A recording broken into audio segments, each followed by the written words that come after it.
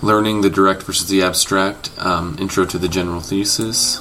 This is going to be the first of a number of posts concerning learning from a direct nonfiction 7 Ways to a Long Happy Life, Tony Robbins' way, and the abstract, applying through critical thinking the writings of, say, Shakespeare, Dante, and contemporary authors like Bret Easton Ellis or Pamuk, all in the context of what this blog is about, reaching goals and finding success and happiness and reaching that polymath or near polymath level. So a little background.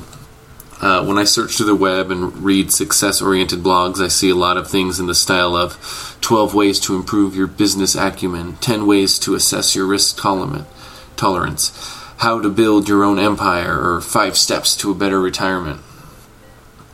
Also talking to business-minded people, whether already successful or on their way to success, about their reading, they seem disinterested when the conversation moves to my thoughts on whether I agree or disagree with a concept in an Ayn Rand or Albert Camus work.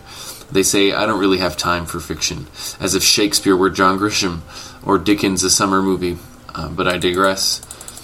This post and the posts that will eventually follow it are not put downs on the very popular nonfiction How to Make Yourself Better at X industry.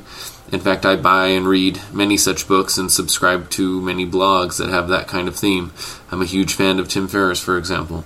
My argument won't be that literature is better or that nonfiction is bad. My thesis here will be simple.